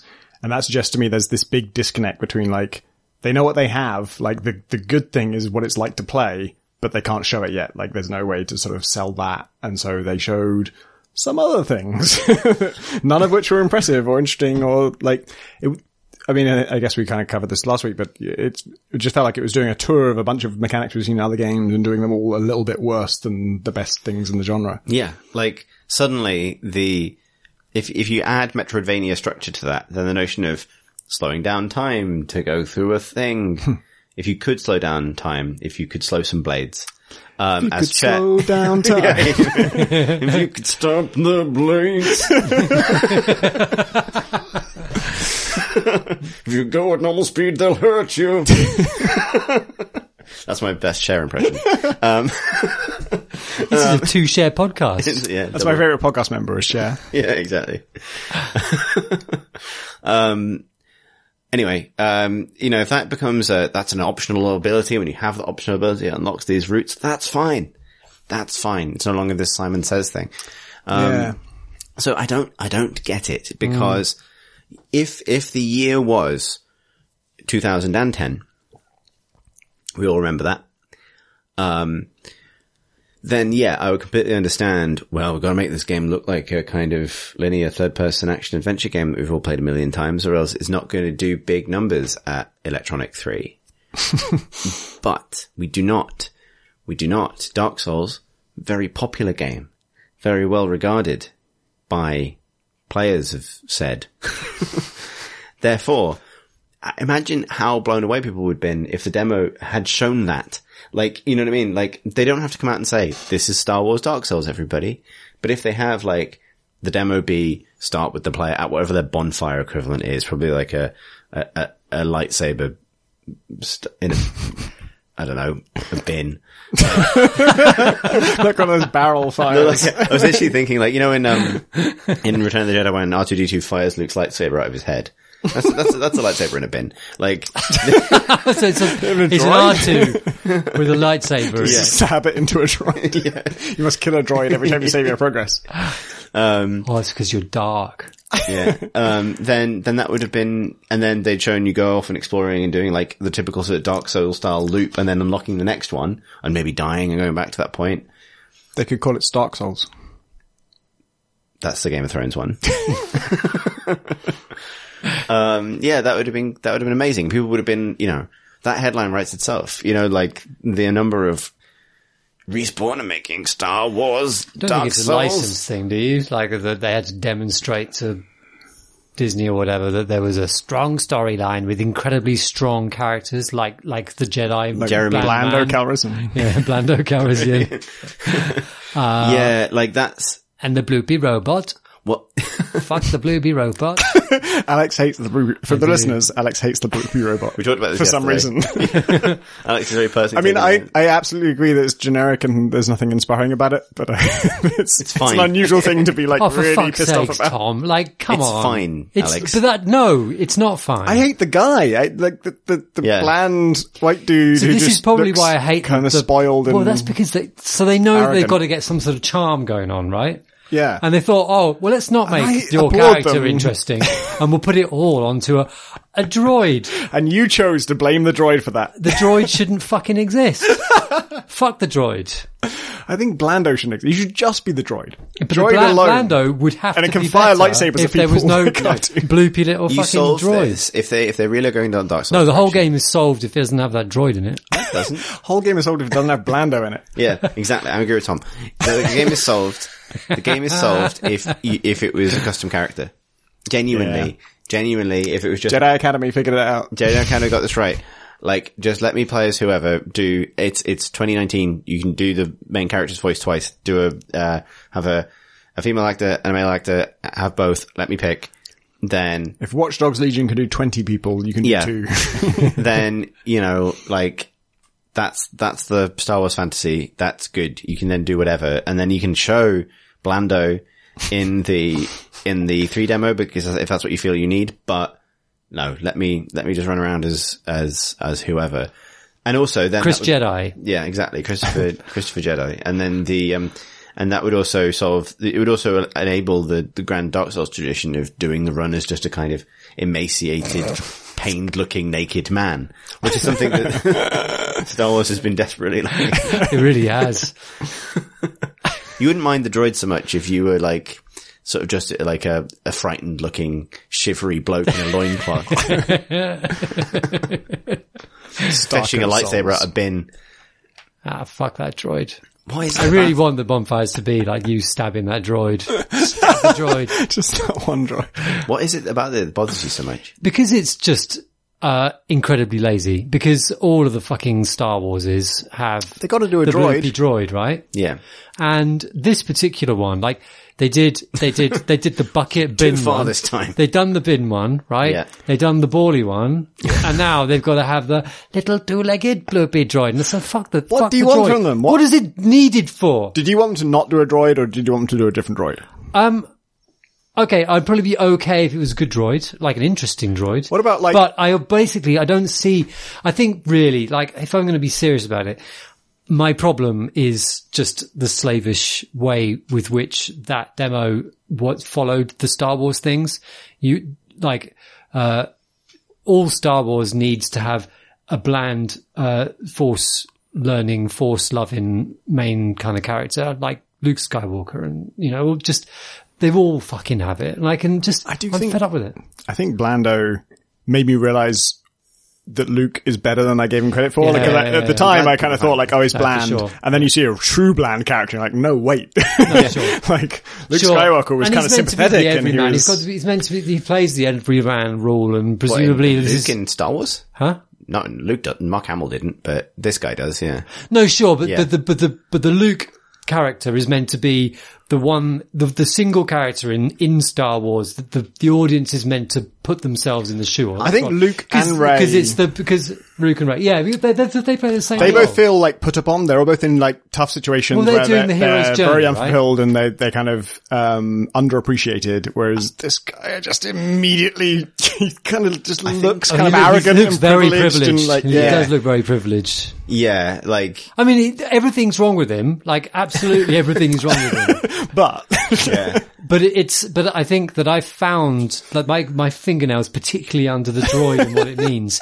I still say that if there was no droid, no attempt to say a charming little droid for you to like, Blando would have to do a bit more fucking work, and Blando wouldn't be Blando. I don't think that's necessarily true. In fact, I can offer you the counter argument. I would say that one of the things that is interesting about Star Wars cinematically is that for all of the things that George Lucas has said about the hero's journey and the importance of it, like, it kind of undermines it quite substantially with Luke specifically, because the character you really follow in Star Wars, to be honest, is mostly Han or Leia. Like, Luke is your initial kind of point of view stepping out into the big universe character, but then from basically like Empire Strikes Back onwards, Han is kind of the most relatable character that people... He's the one you want. He's the one you want to be. No, because he's the older kind of like, he's the big brother, the kind of like the person you want to be. Whereas you know that you're the Luke one in this world. I can see you want to be Han, but you're Luke underneath. You know it to be true. I can see where you're coming from, but I think there's a really, really important thing that isn't accounted for by that, which is that and this is, we're getting into film podcast again, but from Empire onwards, Luke talks exclusively to costumes and Muppets. Like, that is true. That is true. Like, you know, and that doesn't happen to any other kind of traditional protagonist. He drops off the face of the earth. He keeps going off on his own and being a dickhead, And actually, I'm just remembering my experience of reading back to the Return of the Jedi novel, and getting really bored in the off chapters which are about Luke, and you just like, get me back to the big interesting fight. Right, yeah. So, you know, like, because the other characters, like, that's almost like, I often think about it in terms of, because I think of the actors in the original trilogy, Mark Hamill often gets kind of the shortest shrift in terms of what he, in terms of performances that are remembered. But actually, I don't think that's entirely fair, because Harrison Ford can be cool, right? Like, that's, you know, he's great, but it's also what was asked of him. And Carrie Fisher's great in those films. But Mark Hamill had to make a character work while literally acting to either a puppet or some droids. He's either talking to Yoda, R2, or Vader, which is, like, in either case, like, almost never the actual actor facing him. And so what I'm arguing is the droid is necessary, because if Blando can't sell the character while talking to a bin, then it's not a real Star Wars character, Star Wars protagonist. Like, you know, and so, for that reason, the droid should stay, and they should just, but they should downplay how reactive the droid actually is. Take off one of its legs and make it hot, rather, like, because the key thing to any Star Wars droid, burn it with a magnifying glass, is its method of propulsion. Yeah. Like, and like, two-legged, like, fucking hell. How much imagination went into that? Hopping. Hasn't been done in a Star Wars before. C-3PO has 2 legs. I mean, bear in mind, some droids are just a man. Like, that's what I was going to ask, is, like, how would you feel about that, targeting droid that they test? The hovering one. The hovering one. The purely floating sphere. Yeah. Is that acceptable? It's fine, because it has absolutely no character at all. It lives so to it's die. actually, the fact that this has some character is what's pissing you off. Ooh, I'm a cheerful little bloopy droid. Hey, I go to bloop some talk back to you in a minute, because, but then I'll do it anyway. Like, have you ever had that situation where there's like one person that comes around your house and your dog hates them and you don't know why? And you realize, like, oh shit, like, I guess it's not okay for this person to come around anymore. Like I think you may be onto something with the fact that it's obviously very mobile. It's got very agile little legs and it can climb things, which breaks the all the better for turning off switches high on walls. Exactly. For you to direct which kind of maybe slightly breaks the Star Wars tradition of designing robots that can then not be realistically go put up in and any downstairs. of the things that happen in Star Wars. You know, it was maybe a big betrayal of some sort of very vital theme when they gave R2-D2 rocket boosters in order to explain how he can get fucking anywhere. Whereas the other archetype for a robot is an extremely slow man. Like, you know, a scattery man. And I love that universe almost more than anything, but there's the person who designed the protocol droid and was like, you know what? I'm going to design this so it moves like a person in an ill-fitting costume. Yeah, it works somehow, because, it just sort of does. So maybe you're right that it shouldn't be too, mobile. Go a bit Destiny on you, robot companion. Yeah. Would you feel better if the droid just spoke in normal English, just to really undo the Star Wars thing? Right, Trev, you want me to open a switch? Yeah, all right, Blando. I'm on it. What? Did you see the stormtrooper there? Did you hear him? Did you hear Jesus the bark? Christ! Oh, nice one, Blando. Oh, I've just thought of it. What if the droid had the voice of Trevor Belmont from the... shit. Actually, it would be fantastic. Like, I don't care or know what your character's name is, but it's not Blando, but he just calls you Blando. Like, he's the one who's Blando Calrissian. Oh, I'm stuck with fucking Blando Calrissian. Fucking hell. You want to do it with a switch, do you, Blando? All right. Oh man, if we've recorded this now, and if the next set of previews reveal that like they didn't show this in the demo, but for some reason the droid just insults you constantly. That's how to solve it for me. Like, if you want to just play a character I hate, have a character who constantly tells me how much they hate more. me. Yeah, exactly. Oh, yeah, that would be great. Would it? No, but I hope it happens. It's not going to. But yeah, no, I will now. I've now reset my excitement levels to 0. Yeah, we're at opinion 0. We're at -10. Now we're at 0. Yeah. I mean, well, if anything, EA should be glad that they managed to orchestrate an E3 situation where they demoed the game and then the journalists rescued it. Yeah, Christ, yeah. Which, yeah. That's a weird one. Next question comes from David, who writes, "Hi all. The Crate and Crowbar holds a game jam. What is the theme and what special rules are there? Thanks for the pods, David."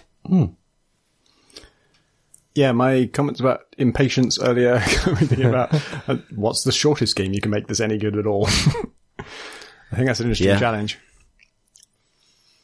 Yeah, I would, I'd like, the theme be,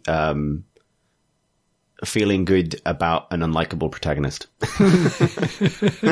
Or making an unlikable protagonist, redeeming an unlikable protagonist. Yeah. The Ludum Dare, has a theme voting phase, and so it's a popular vote as to what theme they pick each time. This is a game jam.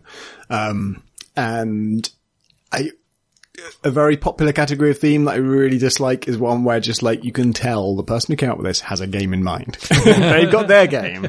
They are going to describe it in an abstract term. And it's popular because 200 other people all think, oh, I've got an idea for this. And it's the exact same fucking idea. Yeah. And it happens like, there was one called, I think the theme was Escape. And they're like, my idea for it and like at least 10 other people's were all called Escape Velocity. We've all had this idea. Oh, it's about like how much speed you need to escape the planet. And we all had the same fucking thing. And yeah, so a good game jam theme is one where like it sparks ideas, but not necessarily the same idea in every fucking person. Well, that's why I think Fuck This Jam is just like the best because it's the one where you make a game based in a genre or a kind of like in a general design that you don't like to play. And I think that forces some really interesting thinking. It's really good. Yeah. How about adjacency bonuses? I would, I would definitely enter Also, because I just realized that the allegiance unlock for 3 white dudes in a room is podcast. That's the bonus. Questionable whether it's a bonus. And then 5 is Podcast Network.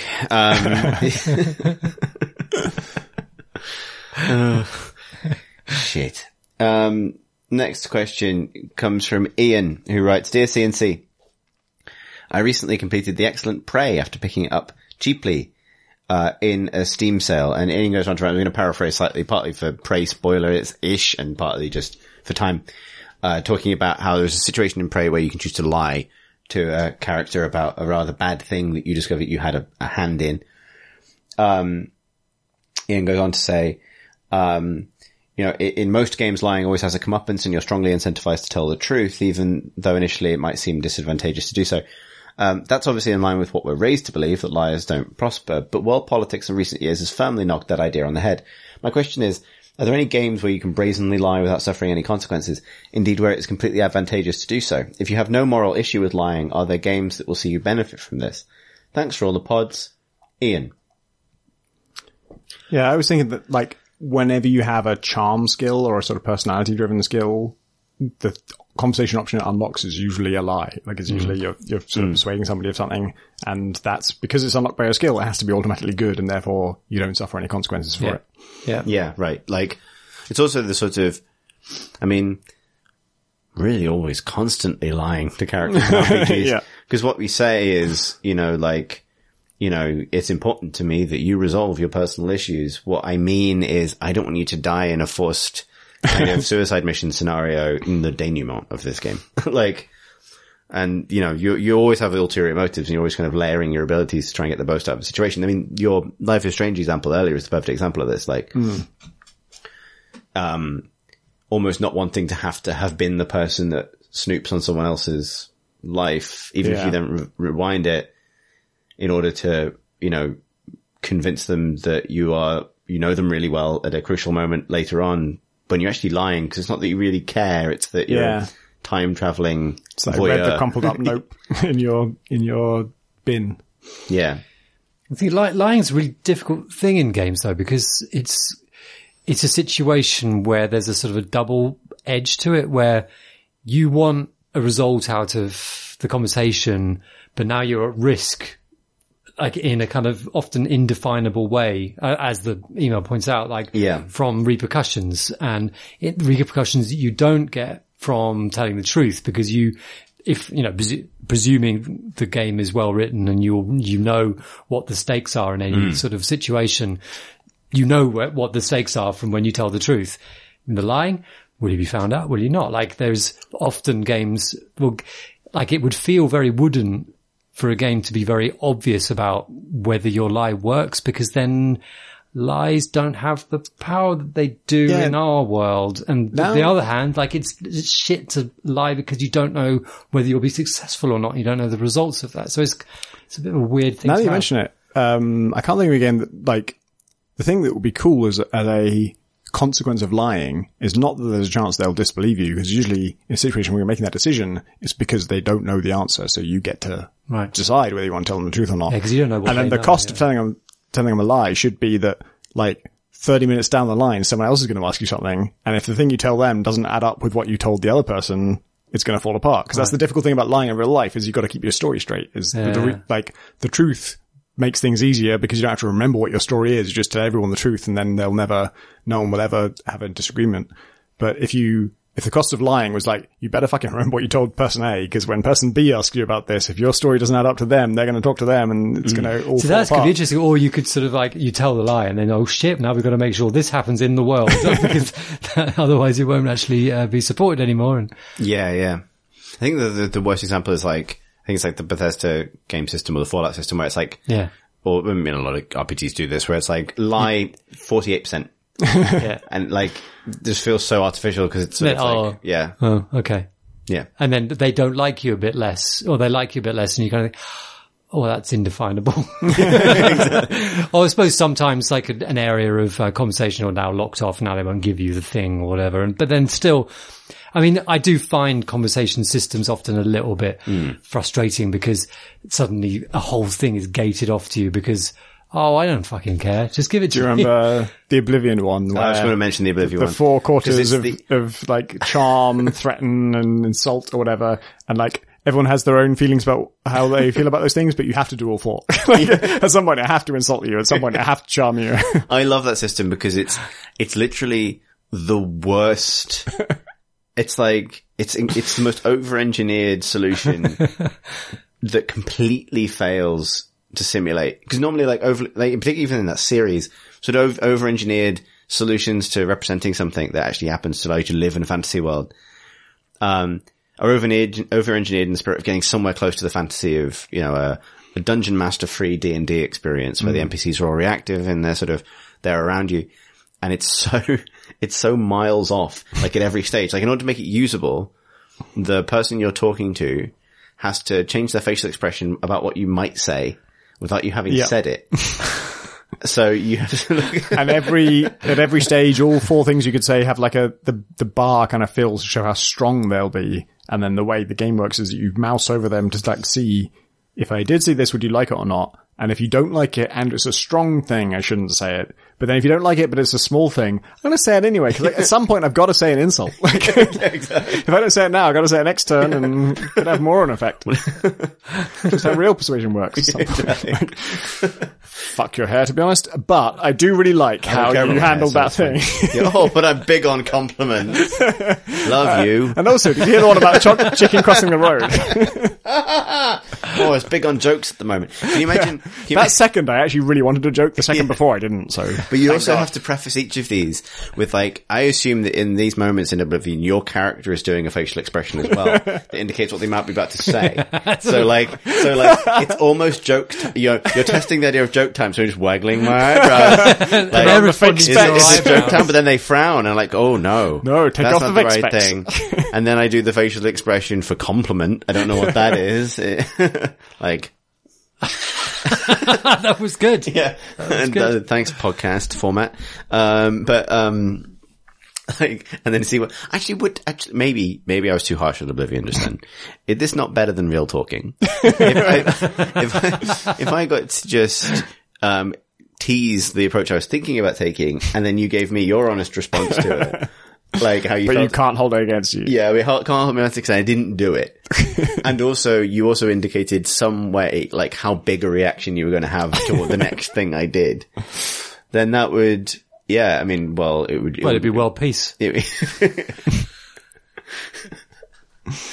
Oh, what a great system. I really love it. I really love it because it just doesn't make any sense. It doesn't work at all. But it's not, I suppose that's not really lying because it's just, it's manipulation, but of something so far beyond human experience. It doesn't really comprehend. You can't really take it down to any kind of grain of truth. Trying to think if there's other examples of lying that you could do. There's the bit at the start of like most Halo games where someone tests whether or not you would like the controls inverted. And you can say, yes. And then you go back into the control, the pause menu. Back into the menu and change it back and they'll never know. They're like, ooh, he's a backwards seeing man. Lying to your computer. His head controls like a fighter plane. You can, so in Cadence of Hyrule, which is the Necrodancer game that ties into Zelda, you have to sort of calibrate it at the start. So it plays a rhythm for you and you press the button in time to the beat and then it tells you what kind of lag you have going on and it will compensate for it. So you could lie in that. Just wait like a full half second, like, oh, a beat? Oh, okay, and now I'll press. Oh wow, you have like a 1.2 second lag. That's crazy. Okay, we'll compensate. Checkmate, Nintendo. You don't know what refresh rate my television is at all. Next question comes from Humbug. Well, it's more of a statement. Dear Lootbox and Spacebar, on a recent episode, Tom F. pointed out that the term smell-o-vision doesn't make sense. The correct term is obviously telly-smelly. Or smelly-telly, I suppose. Which technically correct but silly terms for video game mechanics or items do you wish would catch on? Cheers, Humbug. I don't have an answer, but I like his answer. Yeah, this is one of those sort of almost impossible until you see it moments, but nonetheless, telly-smelly is completely correct. Be smelling from far away. Agreed. Excellent. Next question comes from Tess, who writes, I laugh a little every time I see Beat Saber and Slay the Spire. What are your favourite euphemisms in games?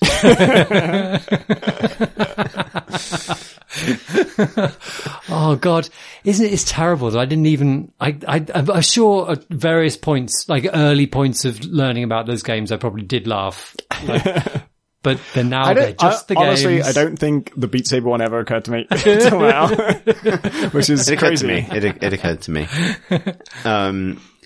I think because Beat Saber is a VR game, it also has some of the sort of slight shame of not wanting someone to see you doing it through a window.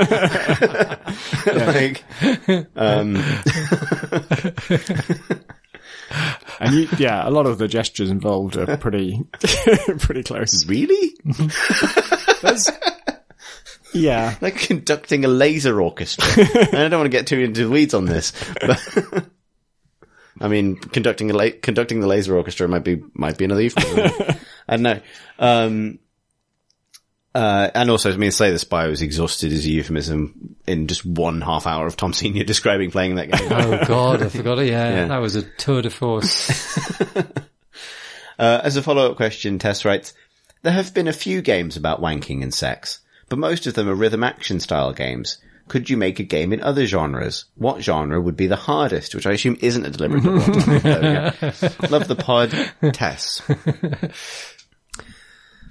What would be the hardest game to make about wanking or sex, Alex? I guess an RTS. Yeah, I was going to say. Oh my God, I was like, that's very good.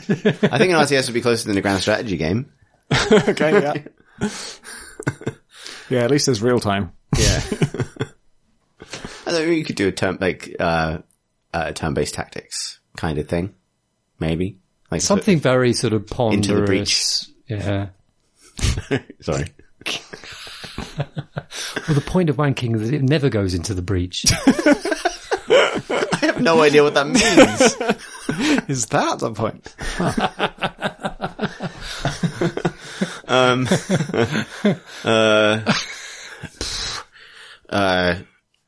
A sort of, racing game? No, probably. I was thinking like a flight sim, but it's just there are too many kind of very sort of pointed. Well, there's things going on. Anything, I think anything with, not to take the question too seriously, but anything with, sort of like a rhythm element or a continuous movement element, you can probably steer in a sexy direction if you try hard enough. Like, I think RTS like doing micro control of a large group. It's inherently a lot of different units, and I don't know how that relates.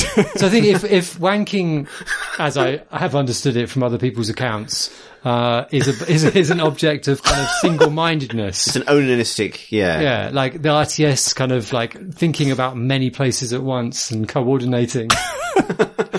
I think that would be a difficult genre.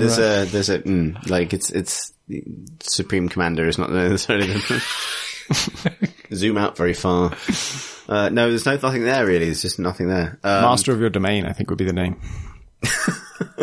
But still, I don't know what you necessarily do in the game that would be reflective of that experience. You would draw out a large phallus in units. That's just how RTSs already work.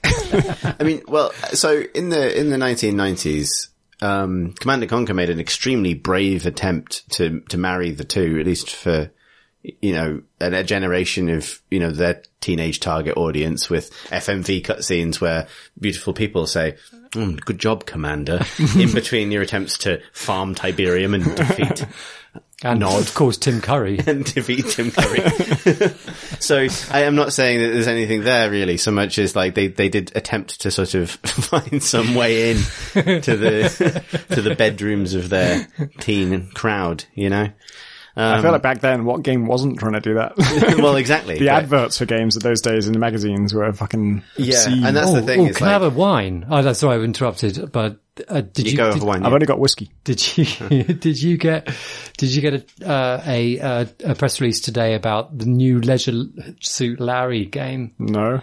Thank God. Oh lordy! It still exists. For a start. I got my first press release, and I still get press releases even though I've put everything on a spam list. You'll now never and stop. Beg people to not send me them. But I got my first press release that was just for an 18 rated game on Steam.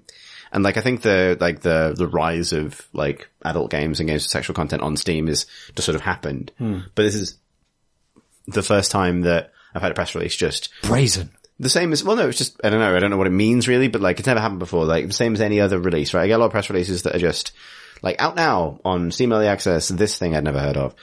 And this was the first time it had been, it had a little adult 18 plus warning in the title, but it was like, out now, this thing. And like, I think a dating sim or something, but it was just like, oh, huh. Like, I noticed, I don't know if it's an 18 plus game, but, that the Steam Daily Deal the other day was of a gay dating simulator. I don't think I've seen that before, because that is curated by Valve. That's the thing. Yeah. Right? They manually pick. It's not algorithmic. It's one of the few things that isn't. And they've had Which one was it? Was it, It wasn't one I'd heard of, and I'd heard of a few. Yeah. It wasn't, wasn't Dream Daddy. It wasn't Dream Daddy, right? So. Were you in the middle of something, Alex? Oh, you were going to have a wine. Leisure Suit. I was surprised that it still exists, that there's anything left. That Is it not spent? limp premise. Oh no. But I did watch the trailer just to sort of, where could they take it now? Morbid curiosity. And they've made the character kind of youngish looking. I always saw him as this kind of late middle-aged, he was sleazy old motherfucker. And now they've kind of made him much younger. Same clothes and stuff, which are so bizarrely anachronistic because it's meant to be set in the modern world. I just don't see the point. That was the wine, really. But walking simulator. Oh, surely it's one letter away.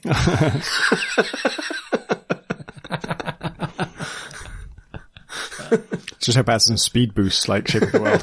Yeah. Oh God, I'm going really quickly towards the church. You've activated the 4 rocks. Show me the staircase.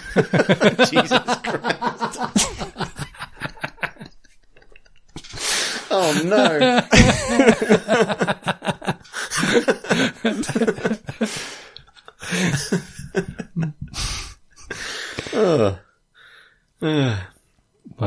Well then.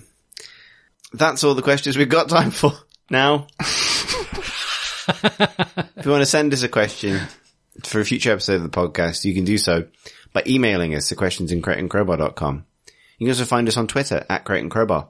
Our website, CrateandCrowbar.com, is also where you're going to find a link to our Discord, which is nice. And also show notes to this episode, which are fine.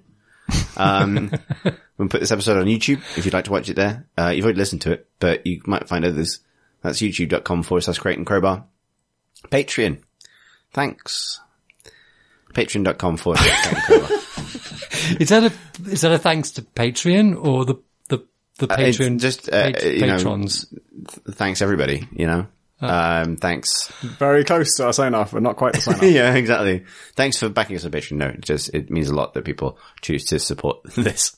This.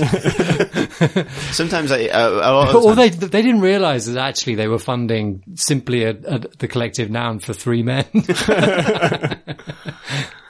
Well, quite. And yeah, and also I think, I find this a lot with the podcast, but often when we get to this point, I just feel like I'm sort of presiding over the wreckage of whatever it is we were attempting to do. Saying, there that was. Thanks for enabling this. But thank you for enabling this. If you'd like to follow us as individuals on Twitter, that's the next part of the outro. You can find me on Twitter. That's at CThurston, CTHUIRSTEN, or most spelt my own name wrong. That's my domain, and I'm not going there. I'm just at Rotational. Oh, come on. Just once. I am at Alucard, ALS. No, at Pentadact, PENTADACT. Fine. Thanks for listening, everybody.